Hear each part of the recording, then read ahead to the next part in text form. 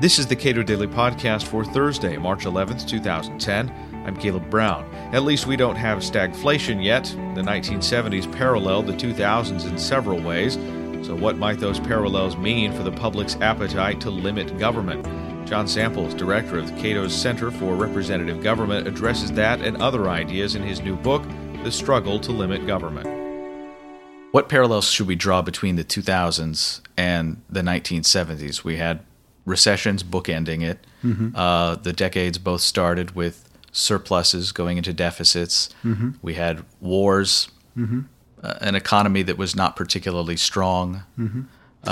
What parallel should we draw? Well, the other thing I would say is you had a Republican president through part of the 70s that was in many ways a lot like what one expects Democrats to be. Richard Nixon, in my book, The Struggle to Limit Government, I see Nixon as a continuation of the Johnson administration.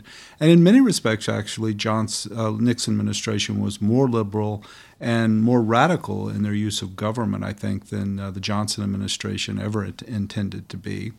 So you have that, and the parallels, I think, between Richard Nixon and George W. Bush are actually quite clear. I would add that Bush continued the tendency towards social conservatism that Nixon pioneered as an electoral strategy. He was much, Bush was much more intense about it, but times had changed too, I think. So I think you've got that. I think the important thing here is, as always with politics, big things like the state of the economy and war are going to be the big issues, and that's what you have now.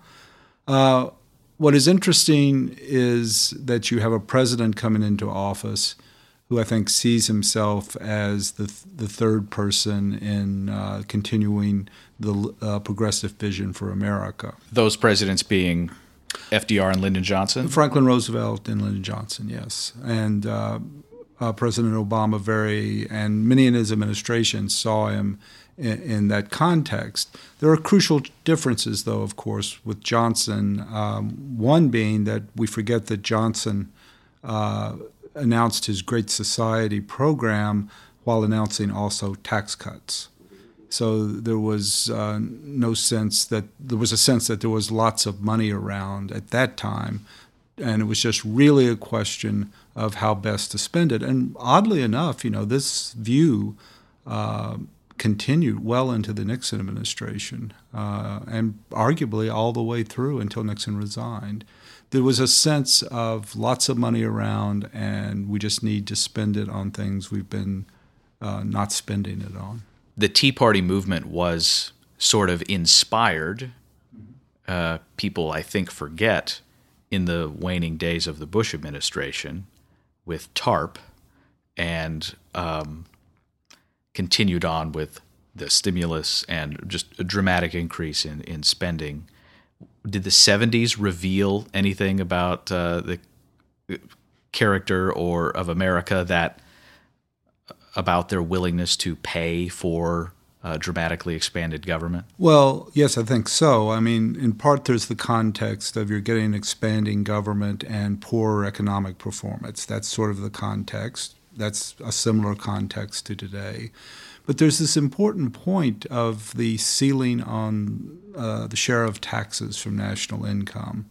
Throughout the 60s and much of the 70s, you saw an average of about 19% of national income going to the federal government.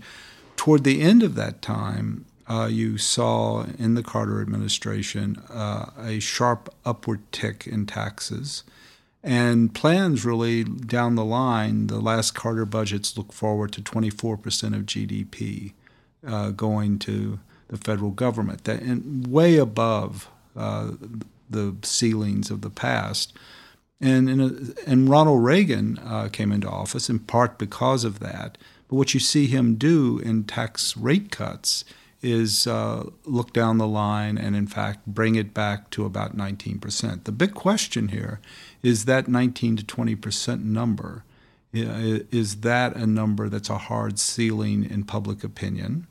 If so, that gives you some insight into the resistance to the Obama administration. We're looking down the line at 26, 27, 28% of GDP on the spending side.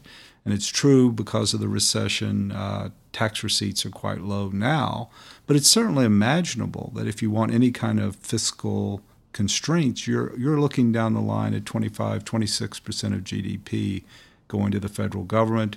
People anticipate that, and you see what you see. Before you, it does look like a replay of the 70s, with no Ronald Reagan in sight, one has to say. In the Carter administration, what were Republicans doing? What was cooking there that led to President Reagan's election? One thing that had happened was Reagan had run against Gerald Ford in 76, so you were beginning to see a real electoral conservative renaissance. From the mid-60s onward, it was assumed by most people in politics that conservatism was finished, that the Republican Party would be like Nixon's Republican Party, quite a bit like the Democratic Party, except maybe a little more constrained on the budget side. Throughout the Carter administration, and even before that, you saw a struggle within the party. You see some of that now also between a more limited government wing and a wing that is more of a managerial liberal wing, really. And that still exists today. Reagan's triumph, really, I think, was facilitated by the fact of all these problems during the 1970s. And then he recreated and his successes politically recreated the Republican Party for a generation. John Samples is author of the forthcoming Cato book, The Struggle to Limit Government. You'll soon be able to order your copy at cato.org.